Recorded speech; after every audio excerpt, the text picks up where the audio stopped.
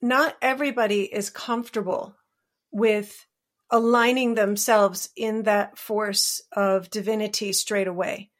Some people need bridges. That's what I think religion has been for a lot of people. You know, my master's is in theology. I like to say that I'm a theologian with no dogma. It's true. I don't care about the dogma piece because it's your relationship with spirit and the divine. Hello, I'm Julie Kroll. You're listening to the Dr. Julie Show, All Things Connected. Each week we gather right here to make connections that break through the illusion of separation. Welcome. Your journey of conscious evolution continues right here, right now.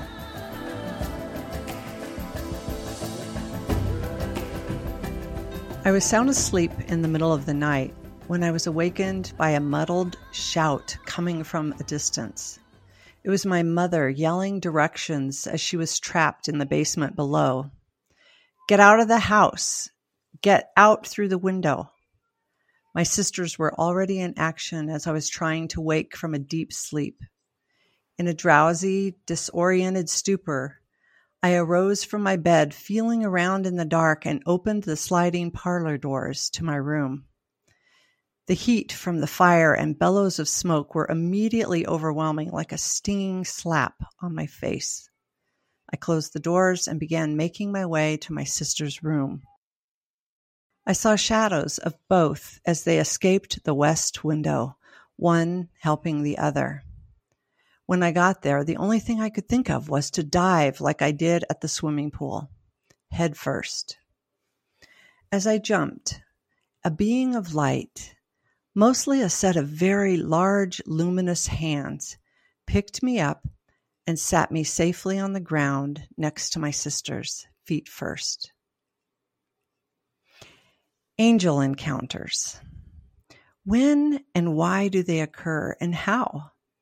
What can they teach us about the true nature of reality and our place in it? In this episode, Dr. Paul Mills and I have invited two esteemed guests who understand this phenomenon. So I invite you to take a few conscious breaths, bring your awareness to your heart, relax, open your mind, and settle into your essential wholeness as I introduce my co-host. Dr. Paul Mills is Professor of Public Health and Family Medicine at the University of California, San Diego. He has over 400 scientific publications in the fields of pharmacology, oncology, cardiology, psychoneuroimmunology, behavioral medicine, and integrative health. He's the author of the book, Science, Being and Becoming, The Spiritual Lives of Scientists. Thank you, Julie. It's great to be back together again. I'll begin by introducing one of our two hosts. Tricia McCannon is the author of the best-selling book, Angels, Personal Encounters with Divine Beings of Light, a book in the Common Sentient series. A renowned clairvoyant, historian, author, and teacher, Tricia has traveled the world in search of answers to the greatest mysteries of the ages. As a dedicated researcher and mystical symbologist, she is known as the Mysteries Expert. And then we have Dr. Tiffany Jean Barsotti. She's a researcher of subtle energy and biofield therapies. She's published her work in prominent integrative medicine journals and books. Tiffany has presented her work at numerous venues, including the Academy of Integrative Health and Medicine, the Science of Consciousness Conference, and the Science and Non-Duality Conference. Her most recent work examines the effects of sacred objects on the human biofield. Tiffany's recent book is titled The Biology of Transformation, The Physiology of Presence and Spiritual Transcendence. And welcome to you both. We are so excited to have you with us today. It's a total pleasure to be here. Thank you so much for having me. Indeed. It's nice to have Thank you, Tricia, and Tiffany, you too. We have a traditional first question here because this is the Dr. Julie Show, All Things Connected. And as we were preparing for the show, it's quite evident that both of you live and breathe and work in the field of all things connected. But I'm wondering, as you're preparing for this conversation today, if anything comes out to you. I'm gonna bring Paul in here in a second, but I want to open this to you. And I think I'll start with you, Tiffany. Just briefly, what does all things connected mean to you as you prepare for this conversation? Thank you for your story also, Julie. It really is profound how these light beings and angels appear in our lives at all kinds of opportunity times. What comes to mind about all things connected is this idea, Jan Smuts, S-M-U-T-S, he was a scientist in the early 1900s, and he put forth a concept of holism, saying that all things are connected. And at that time, actually in 1910, because he didn't really get around to writing until later, he said that all these concepts, they're all old concepts and formulas, and they're no longer adequate to express our modern outlook. And I really think that captures really what's been happening in science for already so many years. And now when we really look at the holism, who are we in our whole nature? And there is a science that offers this. And it's more of a mystical science. It's an inclusionary science. It's not a reductionistic science. That's a good framework for our conversation today. I look forward to expanding that a little bit more. Thank you, Tiffany. And how about you, Tricia? What does all things connected mean to you as we prepare for this conversation about angels? Yeah, let me say that we got a chance to chat just a few minutes before our show, and I think each one of the three of you were amazing, and it's such a joy to be on with all of you because we all have different perspectives about the same conversation.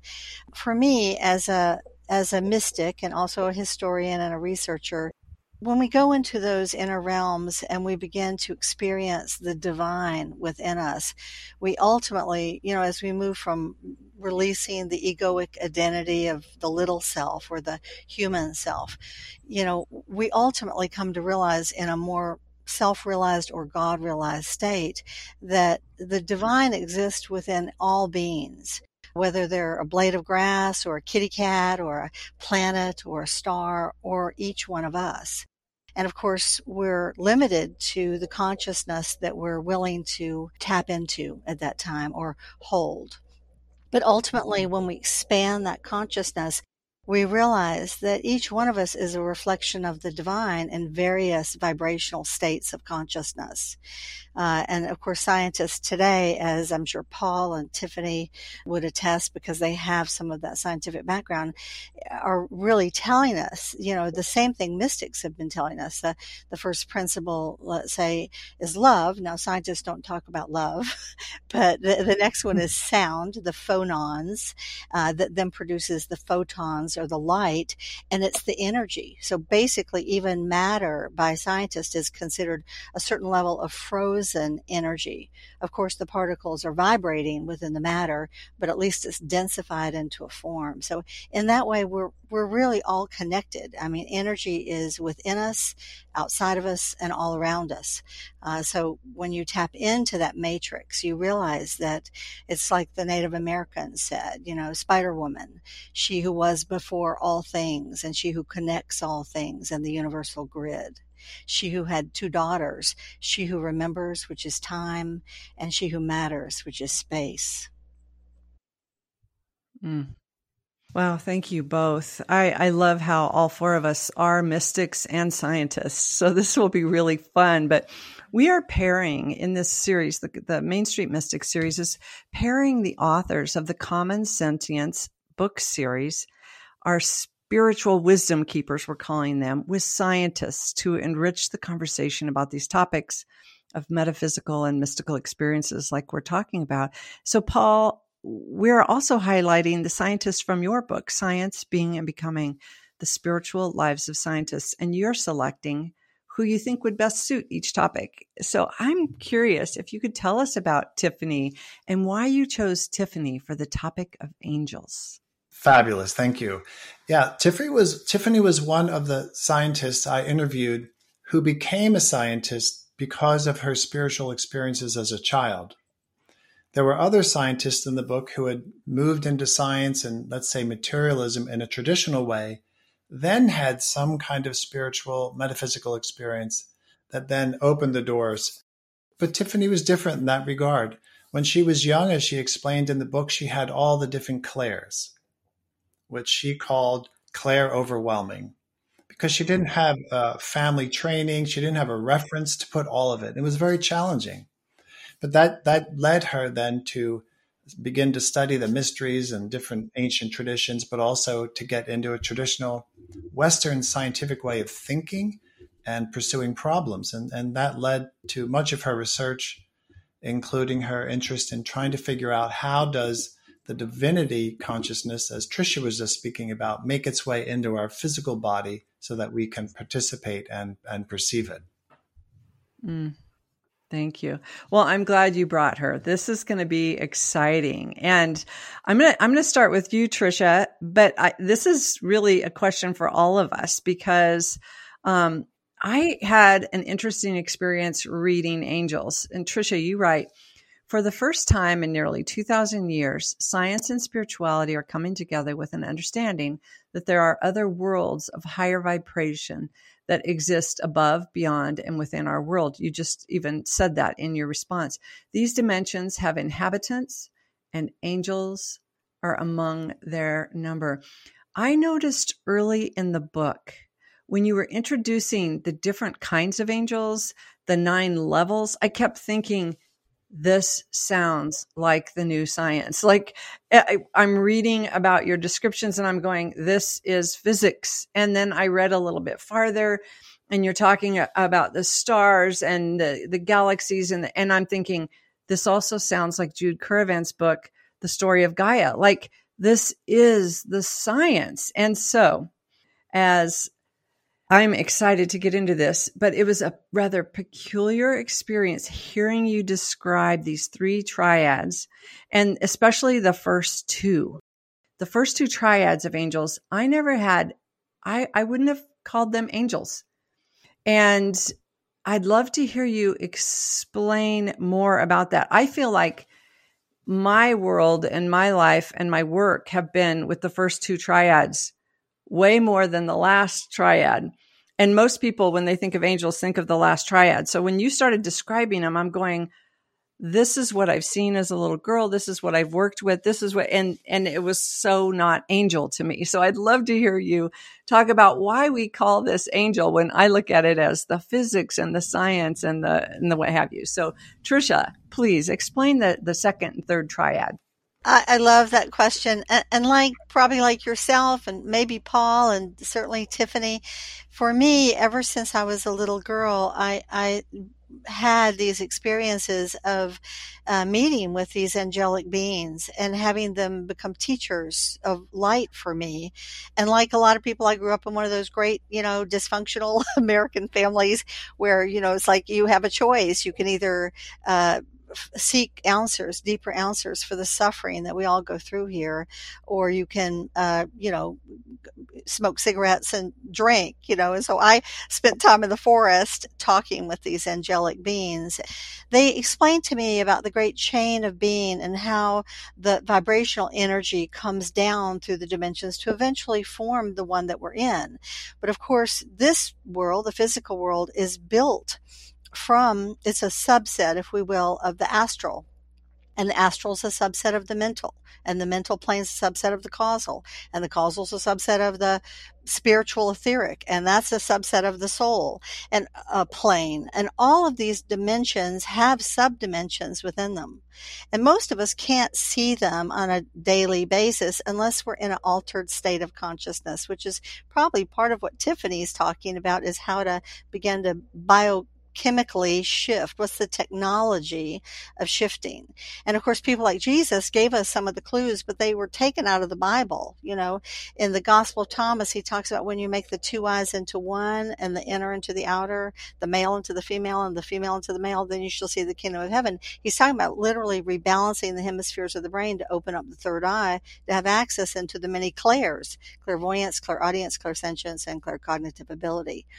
So these orders of the angels that we're talking about, many mystics that weren't watching television or on the computer in centuries prior to ours spent a lot of time meditating to try to figure out what was the hierarchy, so to speak. And it's not hierarchy so much in the sense of superior, but in the unfolding of consciousness, as much as we would look at the Kabbalah as the stair stepping of how the light and sound come down through the dimension. So I began to have these increased experiences growing up with these angelic beings, and then with divinities that basically are stationed on these different planes that are overseeing vast territories of light to help travelers, spiritual travelers like ourselves. So the first principle is love, and that's the thrones. They even have the name The One within it. So those are beings of energy and light that sit within the suns, that sacrifice their lives in every moment to give light to the world, just as the sun burns up the helium and the hydrogen in order to create warmth for all the planets so that people like us can incarnate on the planets and have experiences. The second principle is sound. Those are the seraphim. They literally vibrate out all the frequencies for the dimensions to be formed. The third is the light principle, which is the cherubim, where they convert the sound into the light energy to create the 144 rays of energy. We only see, 7 major ones down here. And then it begins again. The dominions, the virtues, and the powers are the second order of 3, and then it's the archi or principalities, the archangels, and the angels, which are the third. And as you said, most people relate to the guardian angels of the 9th, or the archangels that we hear about, Raphael and Michael and Gabriel. But the second order, the dominions, really hold the matrix of the dark matter or the time-space grid. I mean, everything in all the worlds is it has to be a fabric, and time and space move differently because of the frequency rate at different levels. 2 months in, let's say, the higher worlds might be 60 years down here. So it goes much slower down here. This is kind of the slow-mo realm, so that hopefully we perceive cause and effect. We begin to see how our actions create reactions, and we begin to learn our spiritual lessons based on our experiences and how we react. So the dominions hold that matrix, so they hold the power of 1 and 4. The virtues are the weavers of that dark matter grid, which they say is 90% it's the scaffolding for the 10% of the visible world. And then the dominions, or the powers, basically are where the energy of the light and sound begin to form sacred geometry that is the foundation for all atomic matter that eventually produces what we see as form down here. So that's a short version. Those 6 orders don't look remotely human. They're divine presences with intelligence and divine service.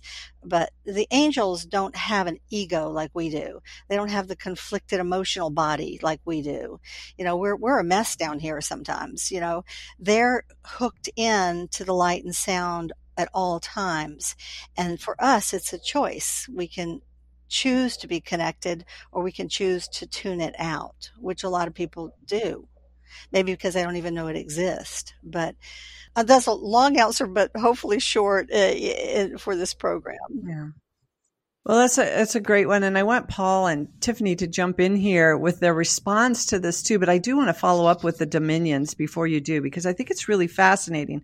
When I read the dominions, you describe them as the switchboard operators of the universe. I love that.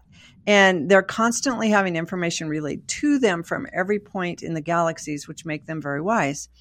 On Earth right now, we're trying to replicate this in the visible world and teach humanity how to work together. So the collective of individuals I work with, this seems like, can we recreate the dominions to build the new earth and create cooperative communities that care for all life? So with the second triad of angels, are they here to assist us now? I know you talk about the principalities in the third triad as those bringing new change and really helping these new ideas come to fruition, starting movements. You talk about the principalities, but I'm wondering, I see the impulse of evolution really informing us to recreate the dominions and the network and the sacred geometry more into form so we get wired as a humanity, as a species, as a superorganism.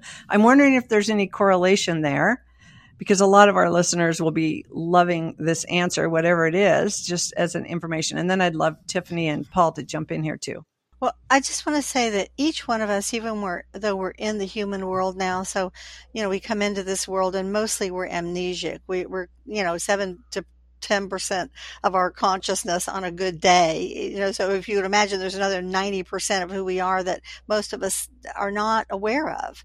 And we are far greater beings than we realize that we are, even though we may be acting out in not very conscious ways. But each one of us come from one of those angelic orders, even though we're down here human. Julia, I've read for over 6,000 people clairvoyantly all over the world. I've only read for 6 dominions. I'm a dominion, and you are also a dominion. I'll just tell you that. You're the 7th one I've met in over 6,000 people, and that's a big deal. Paul and Tiffany come from different orders. They come from the powers.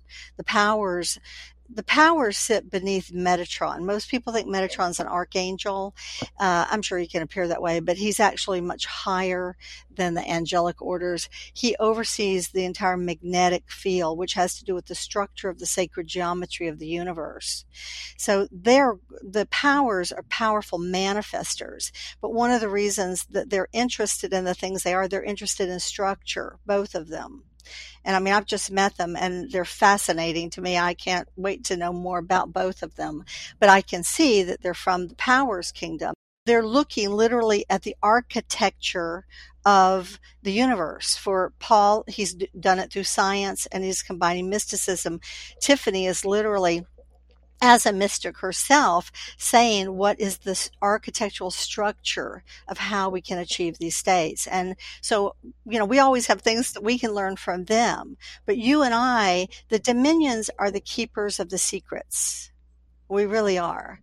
And now it's the time for those secrets to be released into the earth, because we're coming up to a graduation day on the planet for many souls.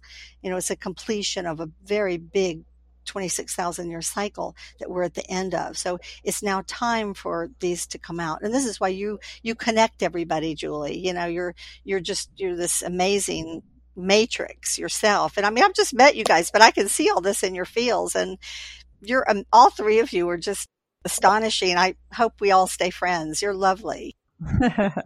Well, indeed Tricia. We shall. And I'd like to follow up on a part of what you said, Tricia. And it might have come out a little bit already, but many of us are aware that humanity is indeed going through a kind of acceleration process. So many people that I know are reporting these changes.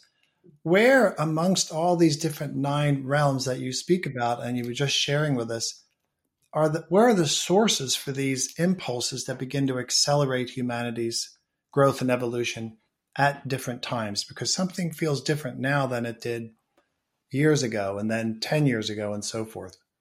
Where is it coming from?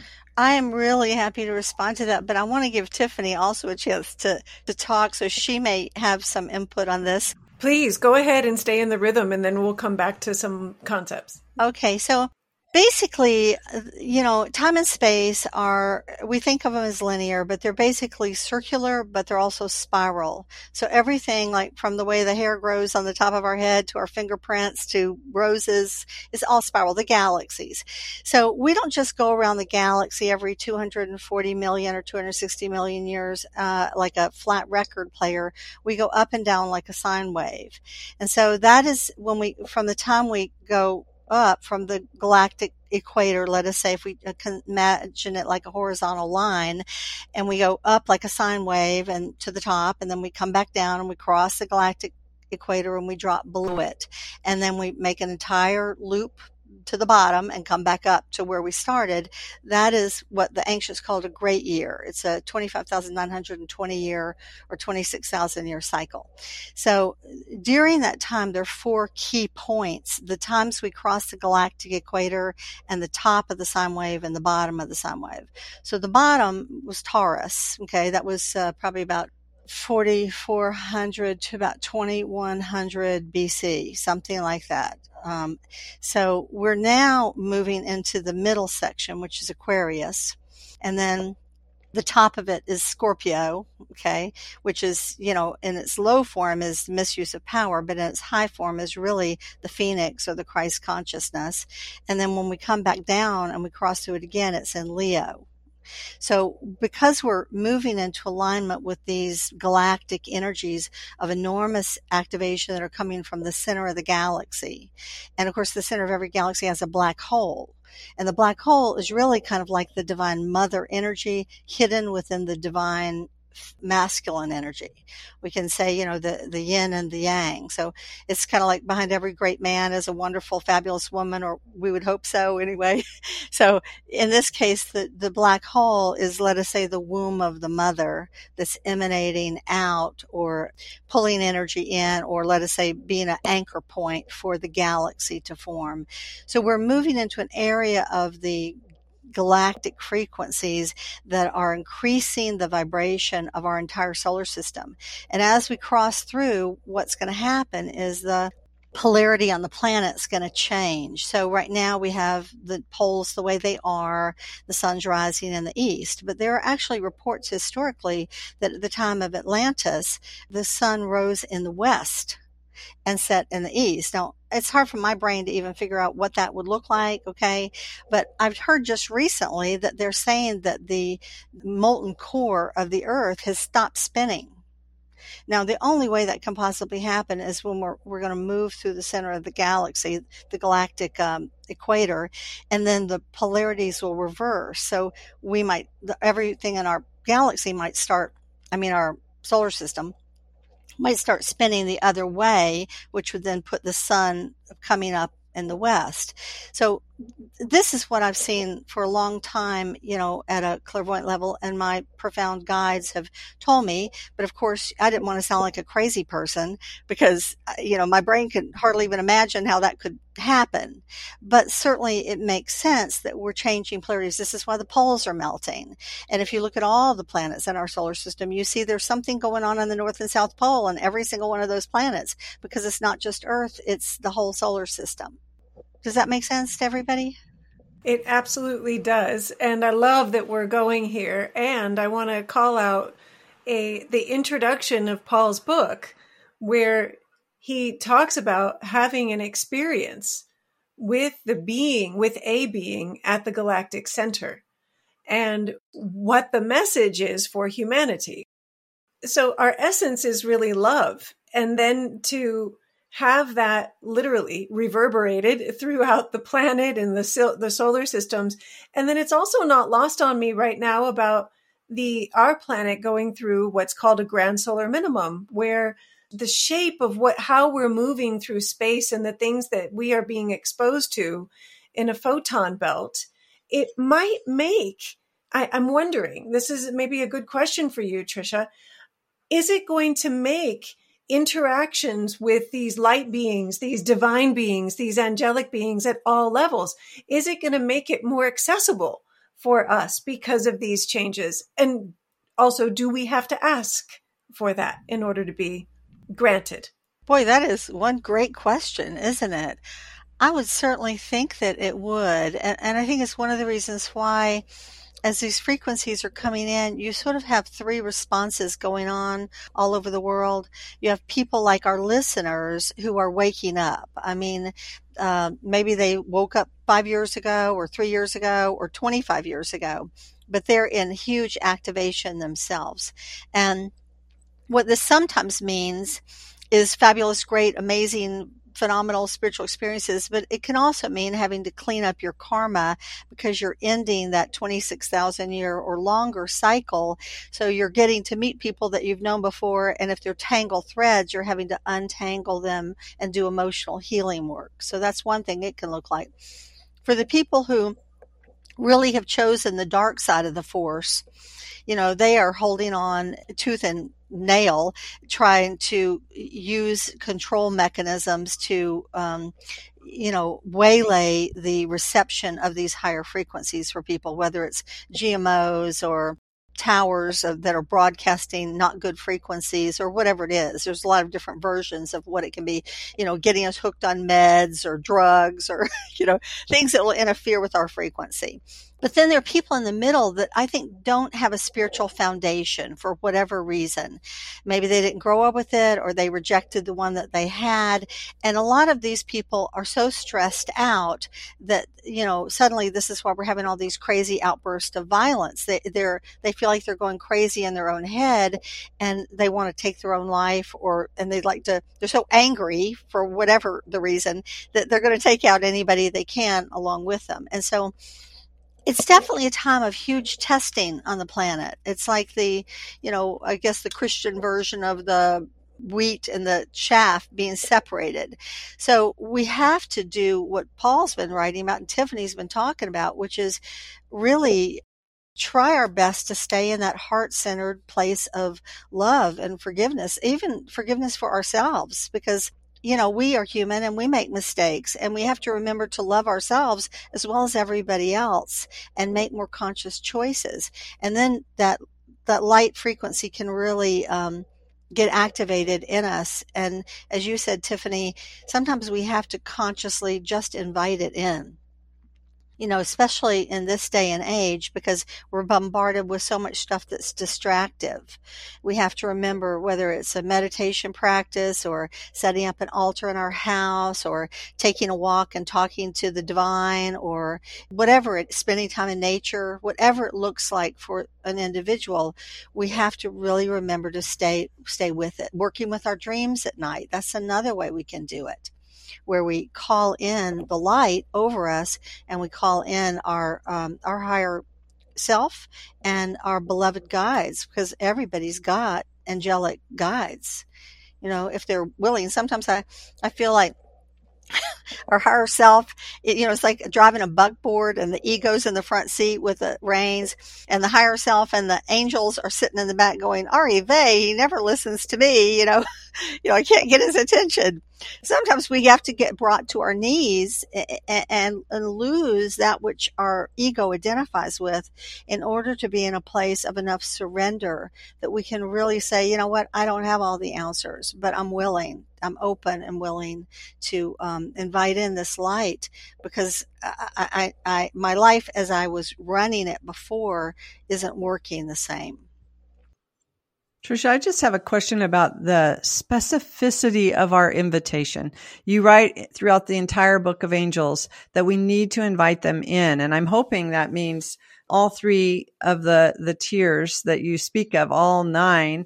But what about the specificity? I think some of the readers or listeners out there would say, do I have to call on that one entity, or can I blanket an invitation and evocation?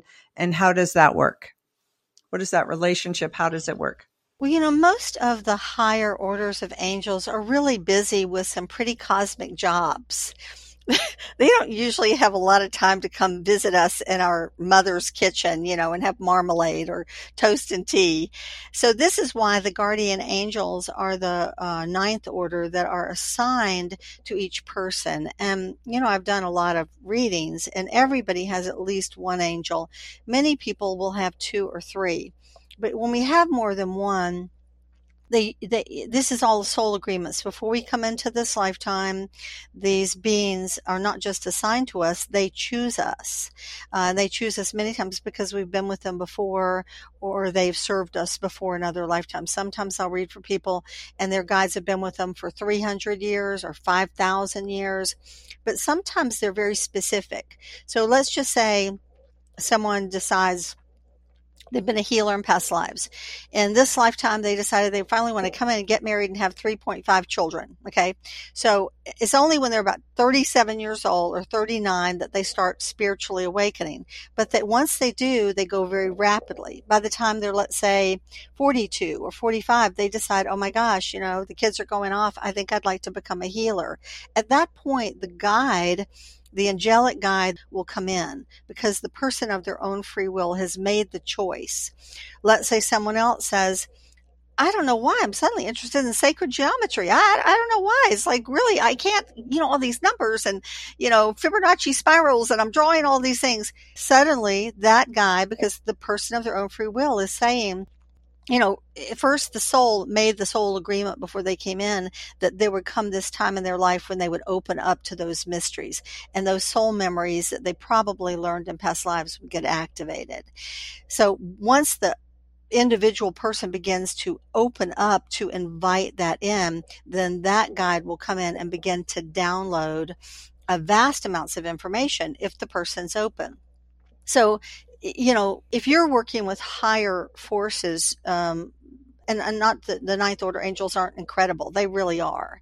But like most people, a lot of people would like to think they have Archangel Michael by their side. Well, maybe, but usually the archangels, they're very big umbrella territories. I mean, huge arcing territories. So you might have someone from that legion who is in service to Michael. But usually when that happens, it's because the person's come from that order. They know those angels. They knew them before they ever started taking human incarnations.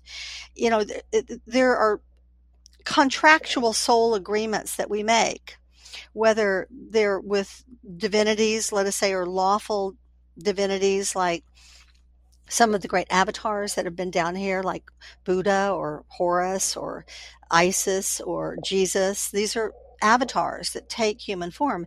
So let's say you've had 2 or 3 lifetimes in service to them as a priest of Isis or priestess of Isis. That contract is still in place. So that divinity who oversees a much larger territory on the inner planes and perhaps influenced over the course of thousands of years, hundreds of thousands of people, can then come in as a wisdom teacher and help pull other people that have similar contracts together to support a mutual mission for the wisdom of society.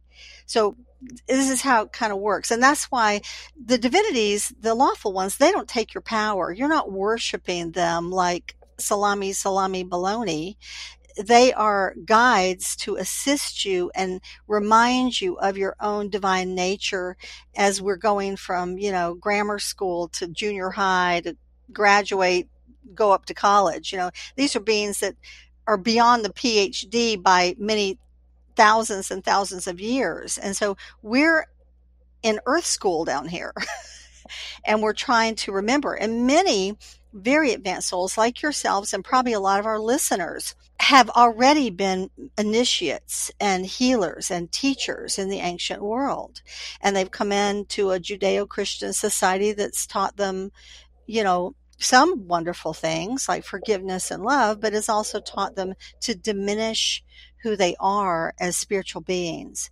Shame, blame, guilt. I mean, I grew up in the church, I adore Jesus. As you know, that's one of my books, is writing about him, and other ones about writing about the divine feminine. But what we've been taught is not necessarily the whole picture. Let's just put it like that. Indeed. I'd like to pose a question here for Tiffany. Tiffany, because Tricia and Julie had already shared some of their encounters with angelic beings, and I'm wondering, there's a particular story you'd like to share, because we all like hearing stories about each other. It's true. And also what comes to mind is the work in personal self-integration, where we're meeting our subconscious selves, that as we grow, because we are more than just, once again, just this outer self personality, there's this, of course, the soul connection, but really our subconscious really has a map more to it. So there are other aspects of our subconscious that have a lot to say about what we're doing on our journey and whether or not we are in alignment with our soul's path and missions. And as we advance in that work with personal self-integration, I'm going to say this part first, and then I'm going to back up to a story that happened to me when I was a lot younger, having to do with the clairs and a lot of confusion that I had with all of that overwhelming information. But in personal self-integration, once we get a little bit more advanced in that work, as I just said, we meet the aspects that we've already met that act like personalities almost within us. The truth is we all have multiples. It doesn't mean that you are a multiple personality, but we all have more aspects of ourselves than just what meets the eye. So we ultimately ask for a spiritual teacher to come for each one of these. And I have noticed this kind of enveloping view of a whole lineage of teachers that may come in that have been utterly spectacular in the years of teaching this work. And it very much speaks to what you just said, Tricia, about it may not be Archangel Gabriel or one of the archangels, but definitely the aspect or that related to. Whatever makes a person feel that depth of connection is what matters most. And in my estimation, because as they ground their otherworldly experiences and they know what they know at such a deep level, that's non-negotiable. And so you can't take a person's experience away of these realms and these other feelings that they have found as a result of their inquiry. So when I was younger, I prayed for all of these visions because I was overwhelmed. I was shown things in dreams and in my waking states and of things that I would have never wanted a child to see. But it was ultimately what I now know is that was a gift of ultimately saving my life and my brother's life, because I very much knew the darker ends of things. I knew how to navigate. I sort of became angelically street smart, if you could. I was really able to suss out who was safe and who wasn't in our spheres of awareness and people that were around us. And I prayed as a child. I was raised Catholic, but I was spared Catholic school. Thank goodness. I think it's a wonderful education in so many ways, but it would not have fit my personality well. I had to find an inner peace. And even though I willed away this too much knowledge, what I ultimately had to find a peace with is that I had access to this knowledge and wisdom. And it was very much, actually, I had a visitation from if I were to compare the pictures of Archangel Michael, it was that picture that came to me. And essentially, it made me know that I was okay. And no matter, even in all of the unrest and everything that was going on, I had that image that still is with me today. It's very much in this left part of my vision, and it informs me. It's almost like this observer relationship that I can be in a constant conversation with as needed. And that to me is such a gift. And it's probably, as you said, Tricia, it's not Archangel Michael himself, but one of the assigned angelic forces for this human. And I'm just grateful to have the experience and for all of the grace that it is given, because I'm very much alive because I have followed angelic guidance.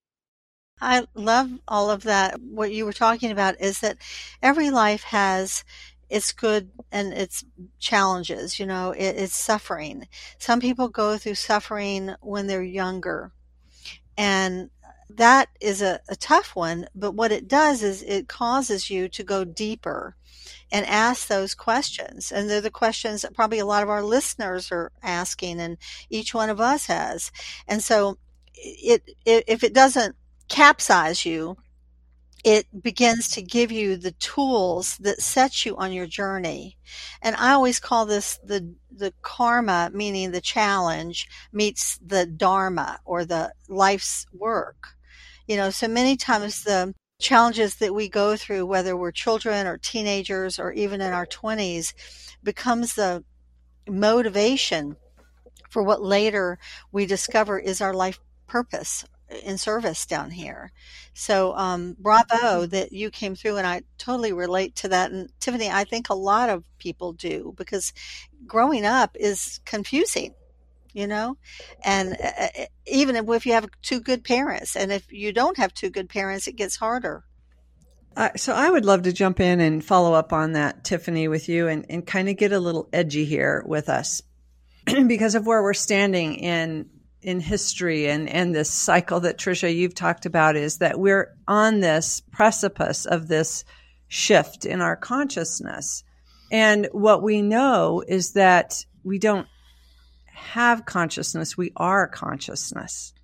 And we are all a part of the same consciousness. And so inside of me, I've never saw that as separate, like as something out there. And yet when we're in the illusion of separation, I think understanding angels, everyone loves angels. It's funny. We could talk about angels or aliens, extraterrestrials, and everybody's comfortable because of, at least in the Western world here, with the Christian traditions of understanding all the different denominations that acknowledge angels, along with a lot of other religions. So it's like everybody loves angels, but we've seen them as other. We've seen them as out there. And we've begun to talk about this being our higher divine self and what that really is. So I'm kind of curious, and I'll start with you, Tiffany, and maybe Tricia, you want to jump in here. But when we're talking about personal self-integration, we're on this precipice of the evolution of consciousness, of really seeing all things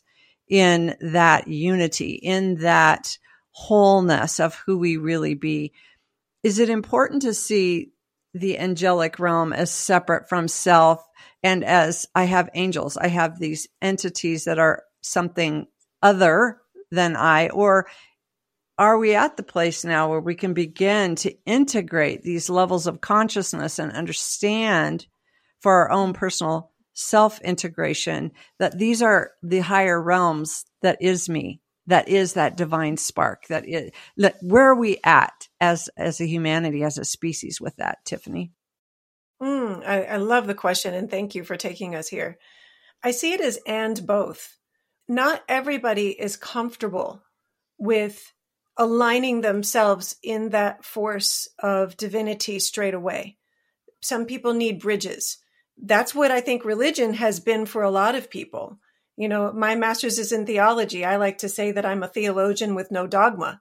It's true. I don't care about the dogma piece, because it's your relationship with spirit and the divine.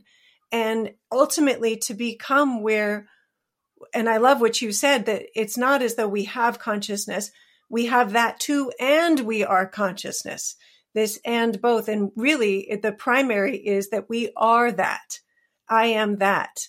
And as we can find comfort, because and how I want to address this also, I still find a wobble in people's vibration when I talk about Christ consciousness and what that means and what it means to turn on these aspects. There's still people that have this kind of hijacked religiosity attached to their inborn nature and spirit. And so that's why some people may need to see a bridge, and other people are more like, yeah, there's no differentiation. I recognize that the angels have this grand ability to live in the sound and the light and these photonic ways of being. And I might not be there yet in my development, but I have access to it. And so finding our way with that. Yeah, if I can jump in here, I love the photonic waves. So what an image. That's just great. Perfect for the angels too. In the ancient world, there were mystery schools, and they were all over the world, from the East to Egypt to the Essenes to the Druids. And the mystery schools had three primary initiatory levels, although there were initiations within them. In the first level, it was the divine feminine, because that's the foundation of everything. The divine mother, the creation of everything, and the divine daughter, which is the Holy Spirit, of the Shekinah, as they call it in the Jewish tradition. And or the breath of God. And the second was the divine masculine, the divine father and the divine son. So in other words, the aspects that come to earth from time to time as Jesus did to try to bring the wisdom to the world. And then in the third level, there was an integration. But it was always understood that there was let's say a trial period of usually 1 year, 2 years, where the outer moral teachings were taught. So if you couldn't not lie, cheat, steal, kill, or whatever, the classic 10 commandments, if you couldn't do that, they couldn't trust you to be taken into the inner world. So the dogma is the outer crust. It's kind of the rules to live by so that society can function. If you can pass that, then we know that you're pure-hearted enough that you can handle these deeper mysteries. And then you're brought in. And of course, at the core, what the mysteries were designed to teach, they taught left and right brain. So they taught all the opening of all the clairs, clairvoyance, clairaudience, clairsentience, healing, the intelligence of the natural world with herbs and all that. And in the second level, Paul, they taught the sciences like you teach, with sacred geometry and mathematics and physics and all of those things. But ultimately, they were not only teaching, let us say, in school, but they were giving people direct experiences. And ultimately, the purpose was for the person to have the experience of leaving their body, going into the inner realms, and experiencing themselves as an immortal and infinite being. And when you do that, you realize, oh my gosh, we're on a whole nother page. It's maybe I am from the light. Maybe I am the light itself. Maybe I do come from these angelic realms. So when we come back to earth, suddenly, instead of, doing shoplifting because we can get away with it, we make choices not based on outer rules, but on the inner rule of love. That's what Jesus was teaching. Do unto others as you would want to be done to. And that's, when they say, he rewrote the law, he's saying if you really hold that consciousness that what we do to others is what we ultimately do to ourselves, then, you're not going to lie, cheat, steal, or kill. That you're not going to do those things. So Thank you for triggering all that, Tiffany. Yeah, I love this. And we are going to run out of time before this is so juicy and I'm loving this, but I'm going to call on you, Paul, to bring us home. We have about 4 minutes here before we need to bring it to a close. And I'm wondering if there's any last comments that you want to synthesize what you're hearing, or perhaps you have a follow-up question or something with either Trisha or Tiffany that you want to make sure we get in. What's emerging? What's emergent in you? I do indeed have something that's emerged. And we've touched on this a little bit during our conversation thus far.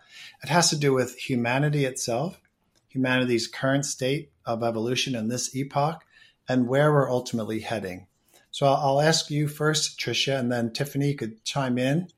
But why was humanity, why was this particular form created within the context of this vast, beautiful, mysterious universe that we know? What's its purpose and what's its ultimate expression once it's fulfilled the reason for its creation? Wow, you don't ask simple questions, do you, Paul?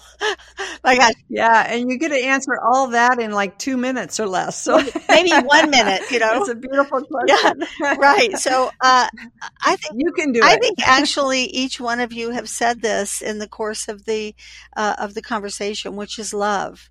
If you were the one and only for all eternity, which is what the Creator is, you would get bored, wouldn't you? So what could you possibly do? There's just you. So the one and only began to split itself in two. This is the divine father and mother that are ultimately joined. That's the circles with the Vesica Piscis, which is the doorway from the world of spirit into the world of matter. The windows of the soul, like our eyes. So the one became the many. And we are, there are grains of sand, and then there are beans the size of pebbles, and then there are beans the size of oranges and grapefruit and so forth, as we move up in our awareness of who we truly are and come to claim it. And the more you do it, you don't do it from a place of ego or superiority. You do it from a place of humility and appreciation for all sentient beings everywhere. Beautiful. So my quick answer on that is essentially you're asking why life, why humanity right now? And my first answer is for the divine to experience itself in form and in love. That's so beautiful. That's just so beautiful and true. That is beautiful. And in under 2 minutes, no less. Yeah, I know. Listen, I want Tiffany's website, and Julie, I want yours. And I guess we can give out our own, or you'll give them out. Will you give them out, Julie?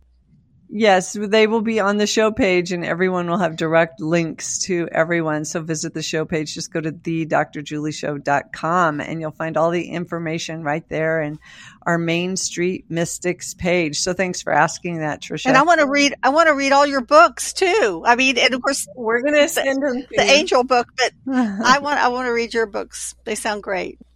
Yes. Well, thank you for that enthusiasm, Tricia and Tiffany. Thank you both for joining us. Paul, this was fun, wasn't it? Very much so. I'm That's just sure, going to be doing this for a while. It was super fun. Yeah. I mean, and each one of you is so extraordinary. I mean, Paul, you spirituality of scientist. Oh my God. And the architecture of enlightenment with Tiffany. And Julie, I mean, you told me you wrote Fractured Grace. Oh my God, I have to read them. So thank you so much for having me on for the Angels book, The Personal Encounters with Divine Beings of Light with Common Sentience.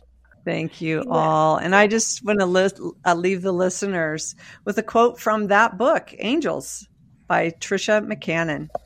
By attuning our hearts to love, we can connect to our higher self, open to our angels, and awaken as evolving citizens of the universe. If we would let go of the illusion of separation, then we would see the world around us dripping with the magic of the sacred. Nature vibrates out this wonder all the time, as if every leaf and petal is iridescently rimmed in light. I'm Julie Kroll. You've been listening to the Dr. Julie Show, All Things Connected. This is our Main Street Mystics series with co-host Paul J. Mills. Remember, together, we are creating connections for the good of the whole. Until next time, I'm sending you a world of love. Bye for now. If you enjoyed the show, go to your favorite podcast platform. Remember to subscribe, rate, and leave us a review. Also, please consider supporting the Dr. Julie Show at patreon.com/allthingsconnected. When we each give a little, we all get a little more. You can stay in touch with me at juliekrollemail.com. Thanks for listening.